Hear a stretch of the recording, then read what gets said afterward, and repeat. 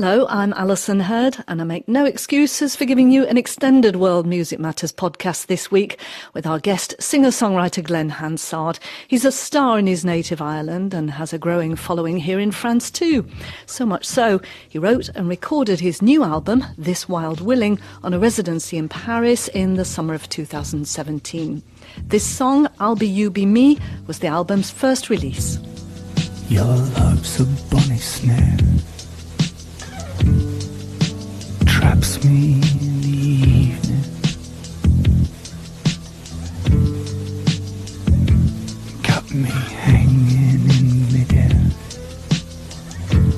Now I'm swinging from the ceiling. The big, noisy and, let's be honest, polluted city of Paris is a far cry from Hansard's native Dublin, a fairly small harbour town half an hour from the mountains. When Hansard came into RFI studios to talk about the album and play live, it turns out he not only adapted to the change of environment, but found new inspiration here.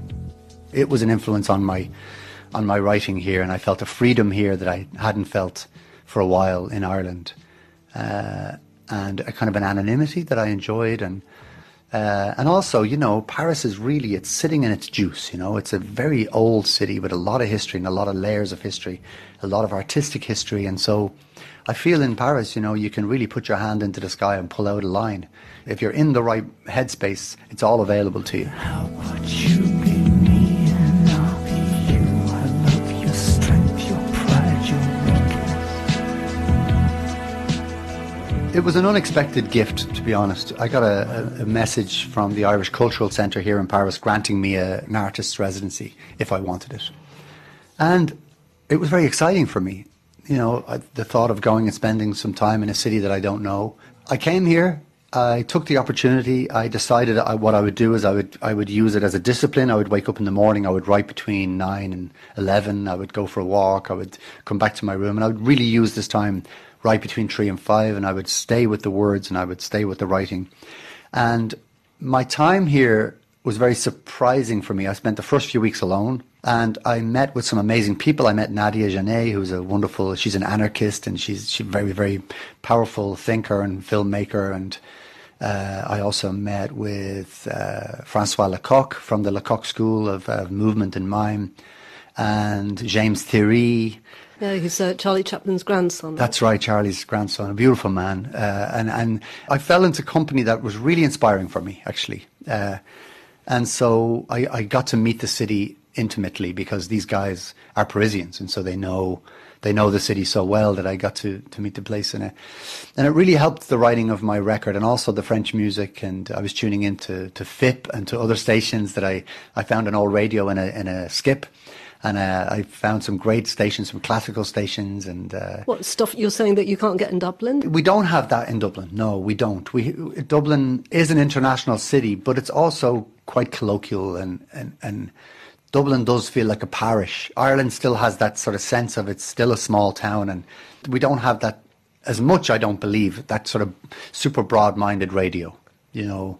And musically, do you have the breadth of music that you can get here in Paris? We don't, and also it's something that I really admire in the French is that you really enjoy French music. I mean, I saw a busker today busking Charles Aznavour, Georges Brassens. You might have been doing it for the tourists. But absolutely. You turn on the radio and you hear the chanson, you hear it, and you walk into restaurants and, of course, there's a tourist element to it. Well, you know, there's quotas. They have to play a certain amount of French music. They have to because they want to. Whereas in Ireland, they have to play a certain amount of Irish music, but they don't.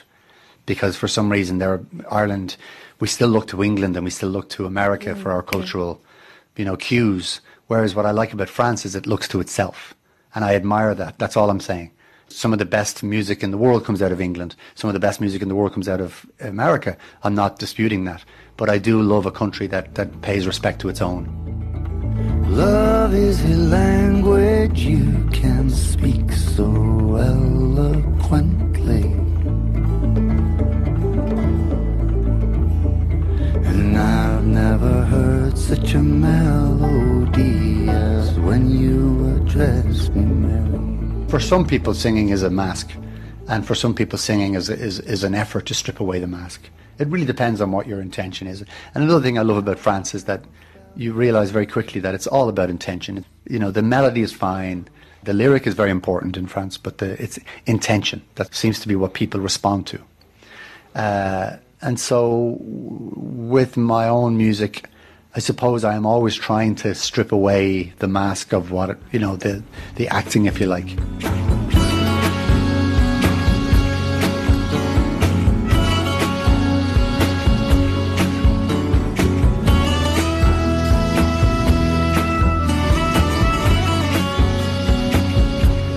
You met a group of Iranian musicians. Yes. And they play percussion on your new album. You've got the daf and you've got different kinds of flutes. Tell me how you came to meet them. I met Puya and Mani and Nima Khoshravesh at a party which was put on by my I have a Dutch soprano friend who was over here writing a book, and she invited me to the house and she said, I've got these Iranian musicians, I think you might like to meet them, they're wonderful. And it was fascinating to hear them play and to hear them play ghazals, and they were really wonderful. And after a while I took out my guitar and I risked a new song, and I played, and they began to play along with me. And it was transformative. They really tuned into what I was doing. And I was really surprised by how familiar the accompaniment felt. I'd never played with Persian musicians before, but there's something in Irish traditional music that, of course, is influenced by the Moorish tradition. Even Scota, who came up from Egypt, and if you look at the history of Ireland, it's hugely influenced by North Africa. And so it was very familiar to me immediately, and I felt really connected with it, but except some of the notes were slightly different. And I asked the three brothers if they wouldn't consider coming to the studio to record with me. And they agreed, and so I booked the studio and went in, and then we went into a flow, and I invited some experimental electronic musicians who I know from Ireland to come, and then I knew that I was dealing with a band that I knew not how to control, and that excited me. Shadowing in with the crowds, I noticed somebody painted an X on my back. It's a long way down to the bottom, and we're racing. You've got drums which maybe resemble the daf, the frame drums. We have a drum called the bowron, and it's basically goat skin pulled over a wooden frame, and the daf is exactly the same, except it has small percussive bells attached to it, so it gives it the sound. Yeah, an incredible instrument, and really, sonically, it creates this huge space in the middle of a song, and it can sound like clouds coming in. It's a really, any instrument that can sound like weather is really a beautiful thing. The sound of clouds, the mind boggles.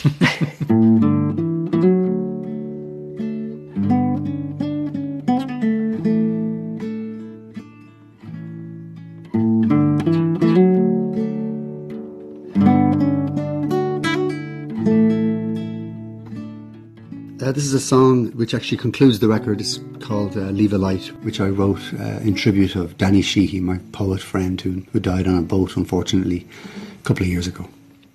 So you're leaving him a light with that song? It's a song really for his family and for his people. And leave a light on in your lonely window, and the heartfelt welcome in your eyes, from far away on the deep black ocean. You're the one I'll come back to find, and we'll say goodbye to the long cold winter, and farewell to all we've left behind. And leave a light on and come out of the shadows. You're the one I'll come back to find, and sing the song that your mother taught you, of the gypsy empty heart that never rests, and wait a while for the arms that once held you, and pull them close into your breast, and say goodbye to the long cold winter, and farewell to all we've left behind, and leave a light on and come out of the shadows. You're the one I'll come back to find. Glenn, you said that it was in tribute to a friend of yours, Danny Sheehy, who died. Was this all part of the Camino trip that you did, where you rode from Dublin to Santiago de Compostela in the north of Spain? Yeah, there was a boat trip that I was very fortunate to be part of. The trip was made in a traditional Irish currach, or traditional Irish navogue, with the West Kerry fishing boat, a small rowing boat from about here to the door. It's quite a small boat. And 4 men rowed from Kerry to Dublin, and from Dublin to Wales, and from Wales to Brittany, and from Brittany to San Sebastian, and from San Sebastian to Santiago, A Coruña, and then by land to Santiago. And it was an incredible trip. And so Danny was involved in that? Danny was the captain, yeah. The leg that I was part of was 5 weeks long across the north of Spain, and rowing each day. And 6 hours a day, right? Well, sometimes 6, sometimes 10, sometimes 12, depending on the weather. Sometimes there was no good harbour for another 5 hours, so we would keep going. It was an incredible trip where you realise on the water that the sea is the boss, you know. You just have to completely respect the ocean. And each night we would pull into small harbours, and, you know, what was really wonderful on the whole trip, nobody showed a passport to anybody. It was a very interesting, a very old world experience. And the rules of the boat were no money, no beds, and no complaining. And so each night we would come into the harbour and we would sing songs. It was a wonderful, really wonderful experience, like living in another time. If we're gonna make it across this river alive, you need to think like a boat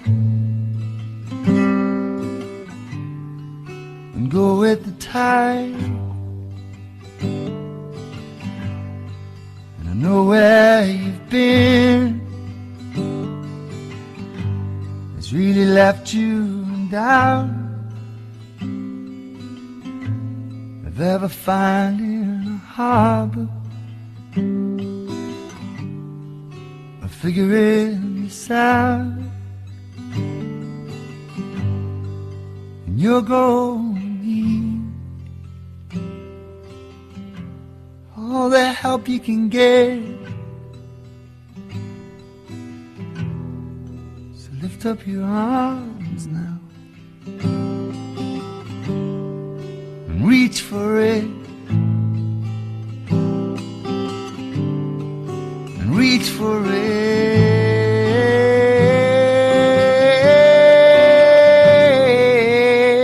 A lot of your songs seem to talk about water. The Song of Good Hope, you say, if we're going to make it, cross this river alive, we need to think like a boat and go with the tide.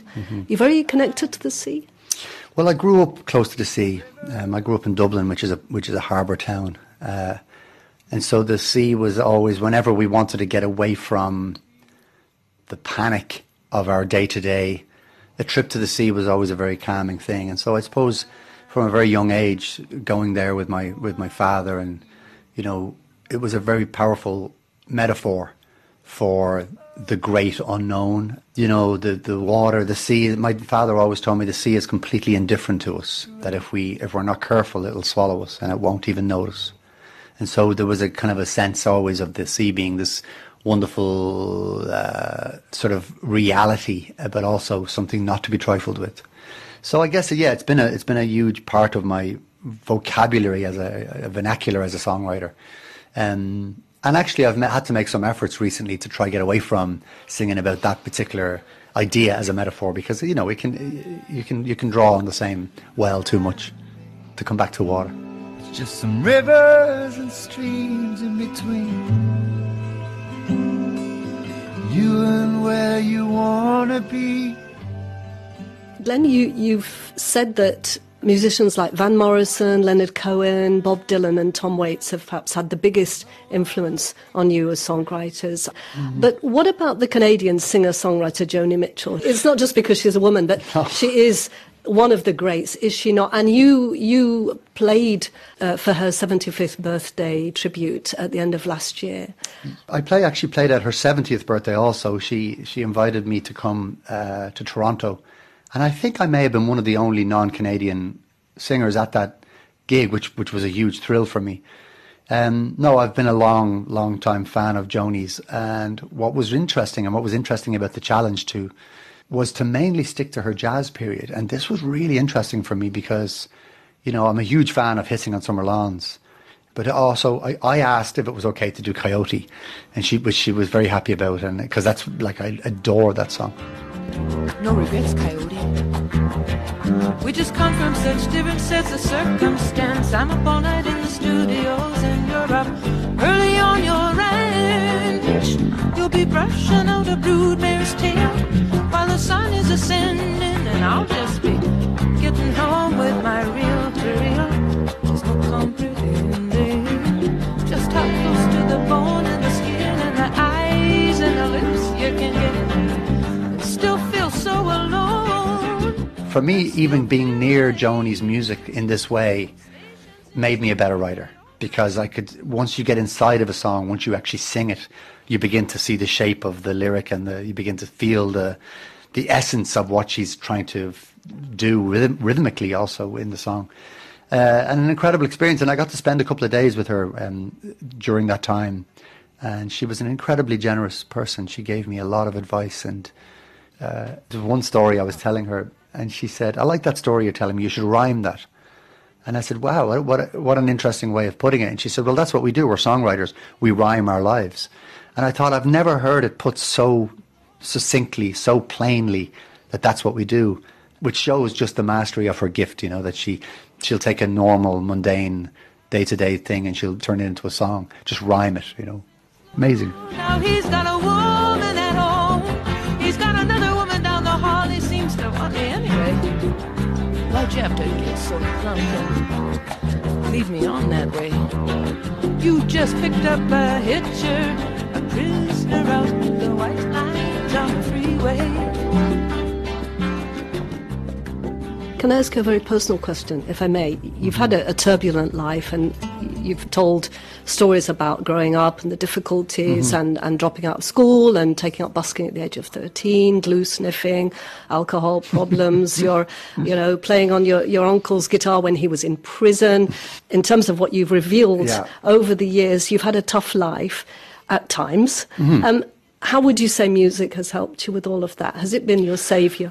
Well, what I would say about all of that is that my parents were young. They were young lovers, and they were young when they had us. And we were, we were part of the reason they stayed together. So it was quite turbulent, is what I would say about that. I think, in my experience, what happens to children when they feel like they're kind of in the way a little bit is that they slip into the imagination, and that becomes their world, how we deal with things. And so for me, the parents that I was born to is one thing, but the parents that I chose would have been people like Bob Dylan, and I would have decided that these were the people that actually I looked up to, and these were the people that I gravitated most towards. And so for me, at a very young age, I was thinking only about music, and it was the only thing that mattered to me. So everything else was, in a way, put aside. And the imagination is a very powerful thing, because every part of my body set sail towards a destination, and that destination somehow was the stage, or was somehow the work of these great men and women that I admired. And I was also lucky that I had a school teacher who saw me, and who understood maybe the yearning that I had. And he cut me a very good deal. He let me go. He said, you know, I can see that you're very serious about following this path, so I'm going to give you a head start. And if it doesn't work, I'm going to let you back in. And if you ever want to go back to college or anything like that, you come to me and I'll make sure we can make it work. So he was a very good man, and he's still a very good man. He's still a good friend of mine. He's getting older, the year is colder. Gotta lean a little closer now, hear what he's saying. So you said music was all that mattered to you when you were growing up at age 13. Is that still the case? Is it still the most important thing in your life? No, it's not, actually. And it's taken me a long time to get there. You know, now I'm in a place where music is very, very important to me. But no, love is important to me, and family is important to me, and you know, everything has come up to a balance. You know, there's a sort of a sense of, I love doing this and I'm very, very happy. But if it ended tomorrow, I would live on and I would be fine. Glen Hansard, it was great talking to you. And I must just say thank you to Eve, an Irish friend and journalist with dark curly hair, who suggested I reach out to you, and I'm so glad she did. Thanks, you. Thanks, Eve. Thank you. And will you wait for me to come home? Will you wait for me?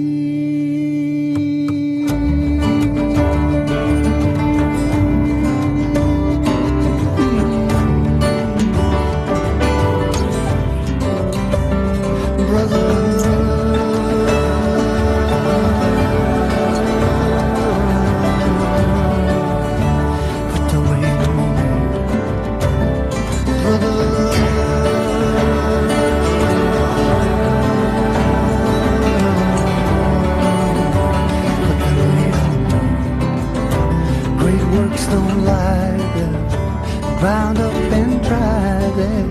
They wait for impatiently your hands to find. Leaf through the pages, can't you feel the ages rise up like dust now in the sunlight there, in the sunlight.